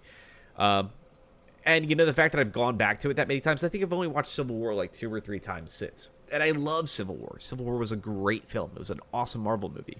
But there's certain times you just like, I just want a fun flick that's quippy and does all these things. And Civil War was that, but it was also heavy at times too. But if you just go in and want a great time, man, like Guardians of the Galaxy, Suicide Squad, those movies are there. You can just have fun with them. Guardians of the Galaxy, Suicide Squad, and Deadpool. Those are like my 3 go-to popcorn comic book movies. Yeah, and you know what? I don't think there's anything wrong with any 3 of them. I know a lot of people are going to say one of these is not like the other and definitely shouldn't stand on their own 2 feet with the others, but I disagree, and I really still enjoyed it, still loved it. And the director's cut, well worth your time. Really well worth your time. Yeah. So the last things we got to touch base with as far as the DC Extended Universe films is let's talk a little bit of the rumored Green Lantern Corps casting. I have 3 stories up, all with vastly different people rumored to play this. So we're going to get the big one out of the way, and that is the 6 actors on the short list to play Hal Jordan. And let me skim through really quickly. Ryan Reynolds. And he's like, Ryan Reynolds is indeed in that list, which is kind of funny. The other ones being in the mix of that is Armie Hammer, who is from the Lone Ranger, and actually was going to be playing Batman in the George Miller version of the Justice League. Give me 1 second. Sorry, I got a cough going. Excuse me. All right. The other one being Tom Cruise. Please don't let that happen. No. Bradley Cooper from Guardians of the Galaxy, obviously, and many, many other things. Which I don't see happening at all. Jake Gyllenhaal, which I don't think that's going to be the way to go either. And the one actually out of this mix that I really do like, from Community, Joel McHale. Because, man, he would be kind of a fun, Hal Jordan. That could work. It's so funny because you said that, and I didn't know where you were going to go with it. Because out of all the names that you listed so far, I think Armie Hammer would probably be the best fit. But when you said Joel, that's a name that would have never even come across my mind to play it. But the moment you said it, it clicked. That's good Hal Jordan casting. Yeah, Joel McHale would be fantastic. The other one that is in this mix as well, that is in a separate story, because there is a other full story talking about Armie Hammer, and it was just him kind of coming out there and saying, hey, I heard this rumor too, but I haven't talked to anybody or haven't gotten any phone calls. So this could be just a short list of who they want in the mix as far as Warner Brothers is concerned. Doesn't mean they've reached out. Russell Crowe. The other name, the other name of this right off the bat. And also, I think another potentially really good choice because he was fantastic in Westworld.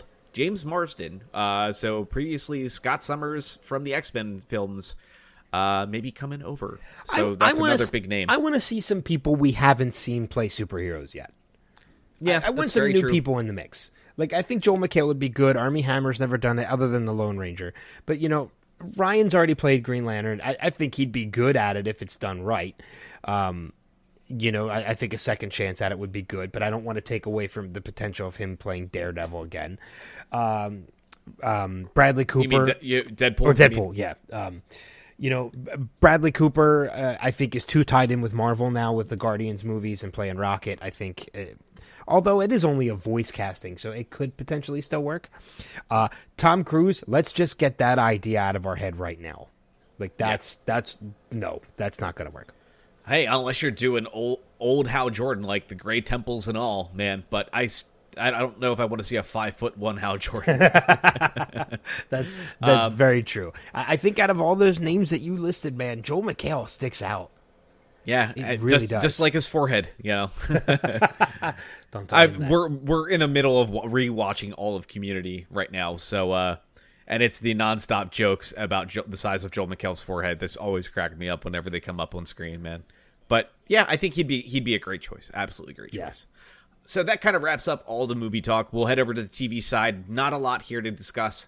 I did post on the Facebook page today, really quickly, some shots of the resurrected Jerome ahead of tonight's episode, which sounds like he is indeed in tonight's episode, and looking very Grant Morrison Joker-like, showing a stitched-on face and all. So not quite sure what I think about that.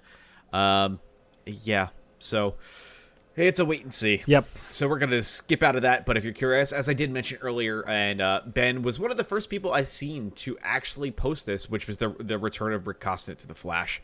So I just wanted to mention that yet again. But let's get into the Flash Supergirl musical. And as I mentioned before, they did say right off the bat, we are going to see the musical start at the very tail end of Supergirl.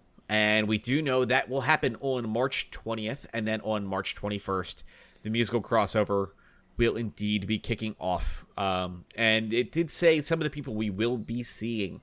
Aside from Grant and Melissa, we know Jesse L. Martin, Victor Garber, Carlos Valdez, Jeremy Jordan, and John Barrowman will all be lending their voices to a song or two. I'm going to express my feelings about this. In 3 words, oh my God. Now, hold on. There is more to come. Okay. Here. We do know as well, 2 other people will be in the episode. Definitely will be David Harewood and Chris Wood, but they will not be singing in either episode. And we do know that the title of the Flash episode on March 21st is titled Duet.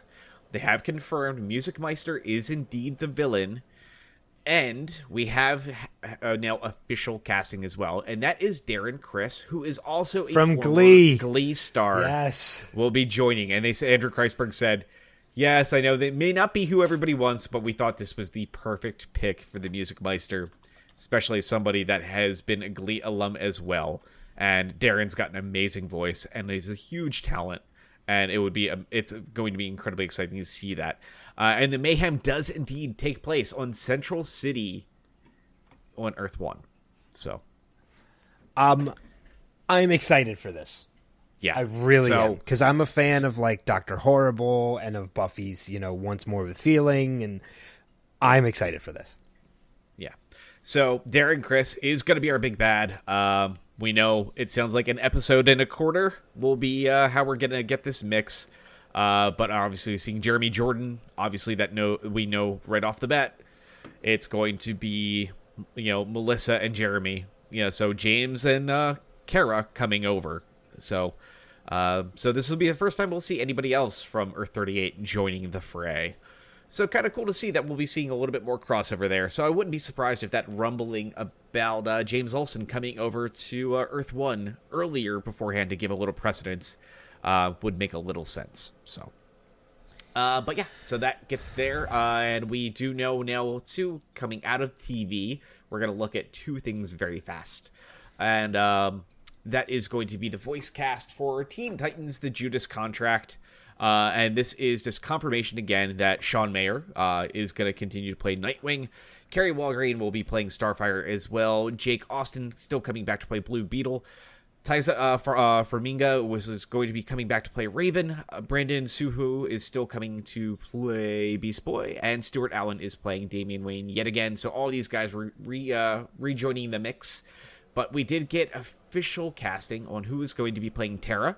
Tara is going to be played by none other than Christina Ricci, which I think is a great choice to play Terra. I think that's going to be a lot of fun. And Miguel Ferrer, who's going to be coming to play Slade Wilson.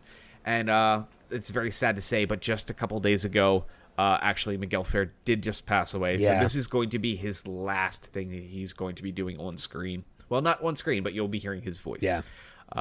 So he previously has done roles as far as the original RoboCop film, Iron Man 3, Rio 2, NCIS, Los Angeles Crossing Jordan, and has previously played voices for Vandal Savage in Young Justice, Martian Manhunter in Justice League, The New Frontier, and he also played Weather Wizard in the very short-lived 1997 live-action Justice League of America. So when we get around to doing our next our Age retro shows, Yeah. we will have to suffer through the 97 live-action Justice League, which is incredibly painful. Yeah, not the best show ever. And the last news story of the week is we're going to dive into Injustice 2 really quickly because we did get a full-on story trailer, which looks phenomenal. We also got our big bad named for this, and that is Brainiac. But in addition to that, we do know there are 3 editions of the game, which will be coming out. That is on May 16th for PS4 and Xbox One. I don't know if a PC version has been announced yet. But to give you a quick idea, the standard version of the game costing $59.99. Obviously, it's just including the normal game. The deluxe edition, priced at $79.99, will give you 3 downloadable fighters as soon as they become available, an exclusive Defender shader for use for in-gear customization, and 1 Premier skin. Now, just to give you an idea, there are going to be 3 Premier skins out there in the mix, and as far as the DLC fighters, they have announced there will be 9 of them. So the deluxe edition is only giving you 3 in one of the premier skins. Now the ultimate edition will give you, I think they said 3 or 4 exclusive shaders, which because if you haven't seen yet, one of the new ideas of this game is you will have the ability to kind of create your own custom battle armor for each of these characters, kind of something new to add into the mix. Like I said, it gives you access to the 9 DLC fighters and the 3 Premier skins, and the Premier skins similar to what they did in Justice 1 Ultimate Edition. And the skins will be specifically for Supergirl, the Green Lantern, and the Flash. And then we did find out officially, Supergirl, her alternate skin, will give her a new voice, and will also now be Power Girl. Green Lantern, you'll start off with Hal Jordan. When you use this, you will be getting John Stewart, I believe is who they did say we're getting for the secondary Green Lantern, so just like in Justice 1. And then the Flash will give you access to a Reverse Flash skin, and with a new voice as well. So kind of cool. We did also find out if you pre-order the game, you will also gain exclusive access, which I'm sure will means actually down the road you'll be able to buy this character, which is Darkseid. The story trailer also did show us quick glimpses of also other returning characters and new characters we haven't seen mentioned before yet. So we did see that Robin is going to be in the mix, which Robin hasn't been in the past. We did see Nightwing, but I think they said we will see Nightwing and Robin.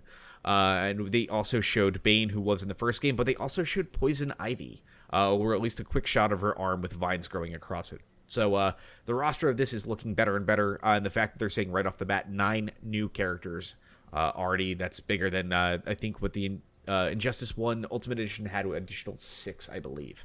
But super excited for it. The game is looking fantastic. And they have done a great job overhauling the facial look and designs of the characters. The female characters in Injustice 1 always looked a little rough.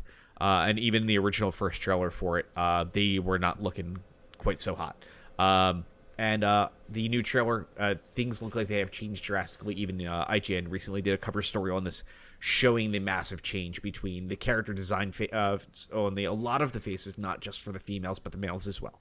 So, yeah, very much a lot to look forward to when the game hits on May 16th. Yeah, I'm looking forward to that as well. And I guess the last thing you and me need to talk about is we had a little contest going, and while we didn't have a lot of people kicking out for it, we did have 2 people wanting to join the fray, because I know it's not for everybody to jump in and be a third seat. But obviously 2 people that we did see kick in were Jackson Howard and Chad Welsh, 2 of our most normal commenters on the page. No shock on that one. No, not at all.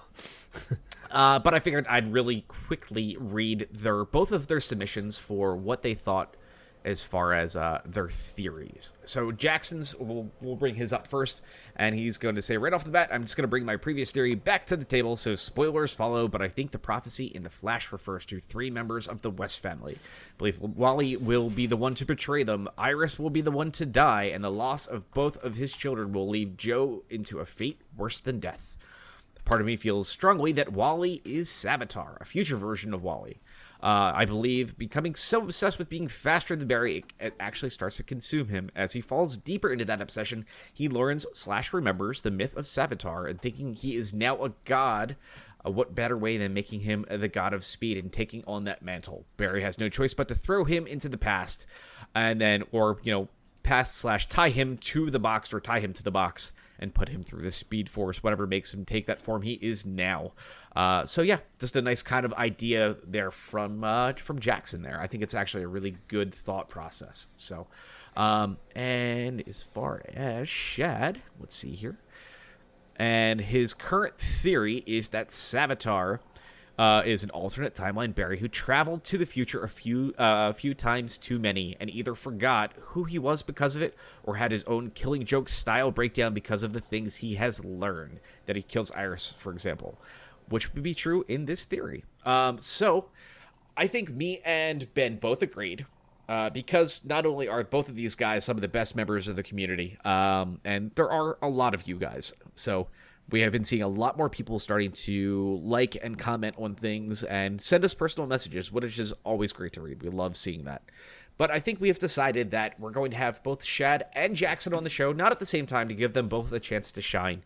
So we'll send out a message to both of you guys probably in the next day or two, just individually, and we'll figure out based on whose schedule and what me and Ben's schedule will be like for this week. So we'll have one of you guys on with us this weekend, which I think me and Ben are talking about potentially recording Saturday morning, 9 a.m. Eastern time. So if you're not in our time zone, sorry guys, you're going to have to work with us. So that's how we do it. We've got busy lives, unfortunately. Yeah.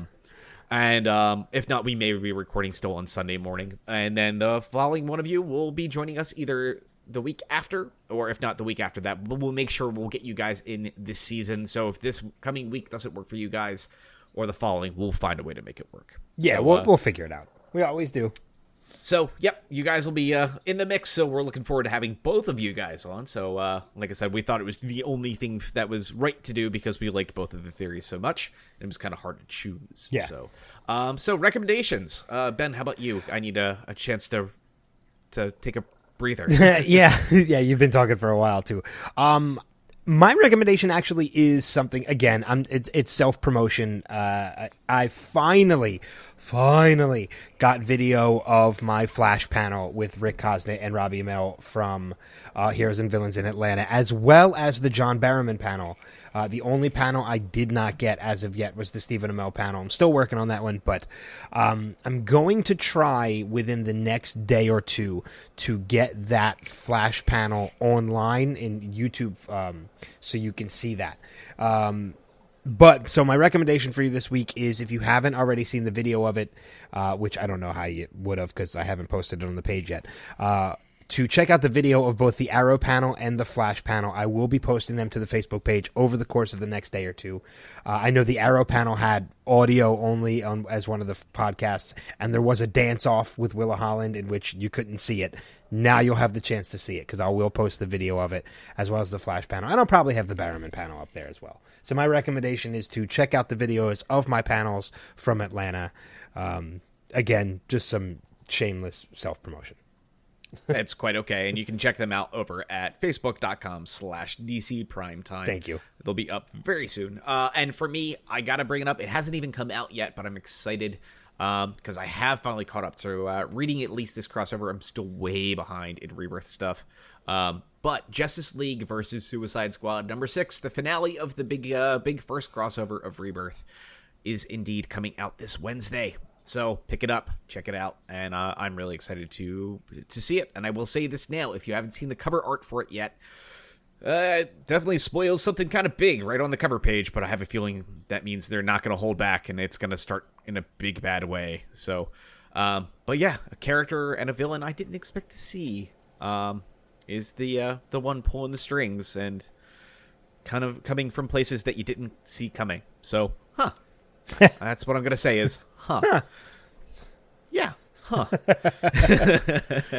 a way to put but it. yeah, but I it's actually kind of a cool twist. But yeah, so make sure you check that out when it comes out and hits newsstands this week. Pick it up on Comixology. Do what you will. And if you haven't seen our news story about it earlier in the week, DC books are going to start ramping back up to the $3.99 price point, but you get cool shit from it.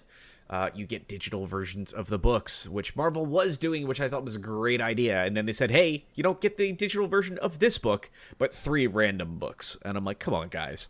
Is that really what Marvel started doing? They were doing it the right way and then started going about it in the wrong way. Well, I remember. because- Yeah, I remember when they had the digital versions of that comic book, but I had no idea they switched to like 3 randoms. Yeah, I think you get to choose, but it's from an old backlog. That's stupid.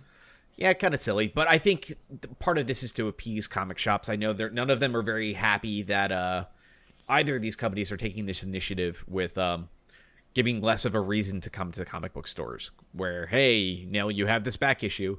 Because, well, they make a lot of money on that stuff. So, well, not a lot, but when a lot of people come in and drop a couple $100 on back issues, kind of helps them out a little bit. So, yeah. I do understand it, but you know what? Hey, if you're somebody that likes having 2 versions of things and one that you can take with you without having to take a long box every time you go on vacation, this is a great way to do it where you're still supporting DC and you're still being able to have one to bag and board and one to take with you on the go. And and you know what? When I was still buying Marvel comics, that's exactly how I took it. Like I bagged and boarded my comic after I got the digital copy, so that this way nothing happened to the comic. The comic stayed in pristine condition, and I had a version to read, and I had a version I could take it with me to work. I could keep it on my phone.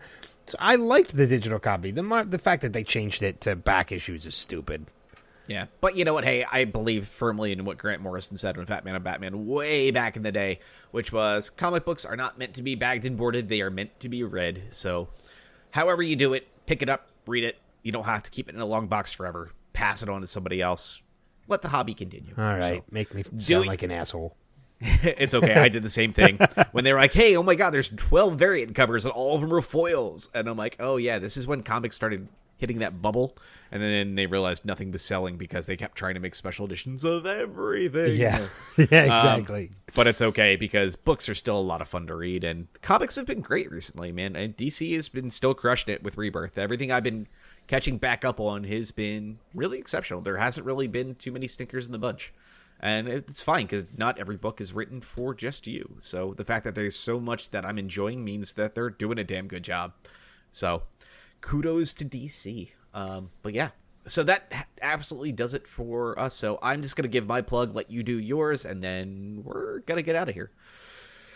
So for me, you can always check out Caffeine Crew Cast of Pods. A new episode will be recorded next week on Monday night. So that'll be our January episode for the Caffeine Crew Cast of Pods, which is the monthly geek culture podcast coming to you from the Next Level Radio Network. Not quite sure exactly everything we're going to be talking about, but I guarantee we will be talking about Star Wars and the Nintendo Switch. So we have a lot to say on Nintendo Switch, a lot. And there's a lot of conflicting thought processes and ideas, so that could get ugly really fast. But obviously we'll be talking about The Last Jedi, which I'm super pumped to discuss. Such a great title. And that red font, man, there's so many people already picking that apart, and I'm one of them. So be ready. I'm looking forward because yeah. this will be the first one I've been on in like 3 months. Three months, yeah. So I am happy to have you on. You get to play Cartoon 20 Questions. Yay, I can't wait. Which turned out great last month, and that's definitely, I think, how shows are going to end for the near future. But I'll also say, check out George Shaw, GeorgeShawMusic.com. We thank him each and every week for all of his great tunes that you get to hear on the show. And in case, because I didn't want to forget it, but special shout out to our friend Tony Kim and his shop Heroes Within, because they are now on ThinkGeek.com. You can buy his stuff there, not just directly from Heroes Within. Not the full line, mind you, but we're super pumped to see Tony is already breaking into ThinkGeek as well. Anything to see that line succeed. I know, Ben, you have the Flash tech hoodie. Love it. And I still need to order my my Batman pea coat because that thing is so fucking slick. I love it. Yeah. But yeah, I had to make sure we brought that up because Tony, obviously a friend of both of ours, and is gracious enough to have us do Wizard World Philly. So Absolutely. And of course, I can be found also doing the Showcast Spotlight on the Next Level Podcast Network. That podcast, as well as all other podcasts, including Caffeine Crew, as Robin mentioned, all nextlevelradioonline.com. And then of course the Facebook page for this DC Prime, facebook.com/DC Primetime. So we're starting a little slow on the Showcast. We haven't had any interviews booked yet for 2017, but actually we have, and the guy we've been talking to, or we're supposed to talk to, has rescheduled on us like 3 times. We were actually supposed to talk to him again this week, and we were looking forward to this one because he's a dance coordinator for the Oscar-nominated film La La Land, which we're going to talk to somebody who's working on an Oscar-nominated film. This is going to be awesome. And he already postponed on us. We were supposed to talk to him on Thursday, and he's already postponed on us again. So the movie will be out on Blu-ray by the time we finally get to talk to this guy. It's okay.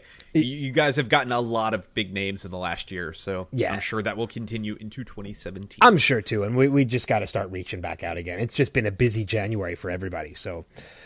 but yeah, we'll get there, and con season is approaching as well. We've got Great Philadelphia Comic Con coming up in April, Heroes and Villains Chicago in March, and Wizard World coming up in June, as well as other Heroes and Villains and other Wizard Worlds, and so Harrisburg Comic Con coming up, in which I forget who the person they announced. It's somebody from one of the DC shows, and I can't remember who it is. It's okay. It's gonna piss me off. And I think you and me might be doing one more podcast too, potentially the Next Level podcast, the one that's the whole shebang sometime soon. Well, yeah, and I think that's gonna be a one-time thing. Oh yeah, it's a special, but you may hear us in one other place aside from this show and Caffeine Crew, and then maybe one other spot. So if you're not already on the rest of the Next Level stuff, there's tons of good podcasts over there. Oh, Matt Letcher. Cool. Earbarthon, and Michelle Harrison, who also plays Barry's mom. Nice. Are both going to be out at Harrisburg Comic Con. So Harrisburg Comic Con last year is actually where we met and interviewed Katrina Law for the first time. So another small con, but we try and make them out to as many of them as we can. So. Nice. But I think that's going to wrap it up for this issue of DC Primetime. A little bit longer, but, we got a lot into it, helping us get back into things, which is good. But enjoy the shows this week. We'll be back with you guys next weekend to talk to you about them and review them. Until that time, thank you for listening, and we'll see you guys around the bend. Take care. The Last Jedi. Woo! Peace.